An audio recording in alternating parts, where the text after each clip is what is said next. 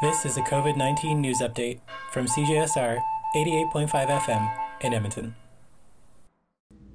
Canadian universities are planning to test wastewater from long-term care homes in Ottawa, Toronto, and Edmonton to detect COVID-19 as an early warning signal. A significant proportion of cases and deaths have been linked to long-term care homes and the elderly. Therefore, this project will greatly help this vulnerable population. As the virus can be shed through feces, it can be a way to tell if an outbreak has occurred and give an outlet to help track it. The testing cannot identify how many people in a given community are infected, nor who is symptomatic or asymptomatic.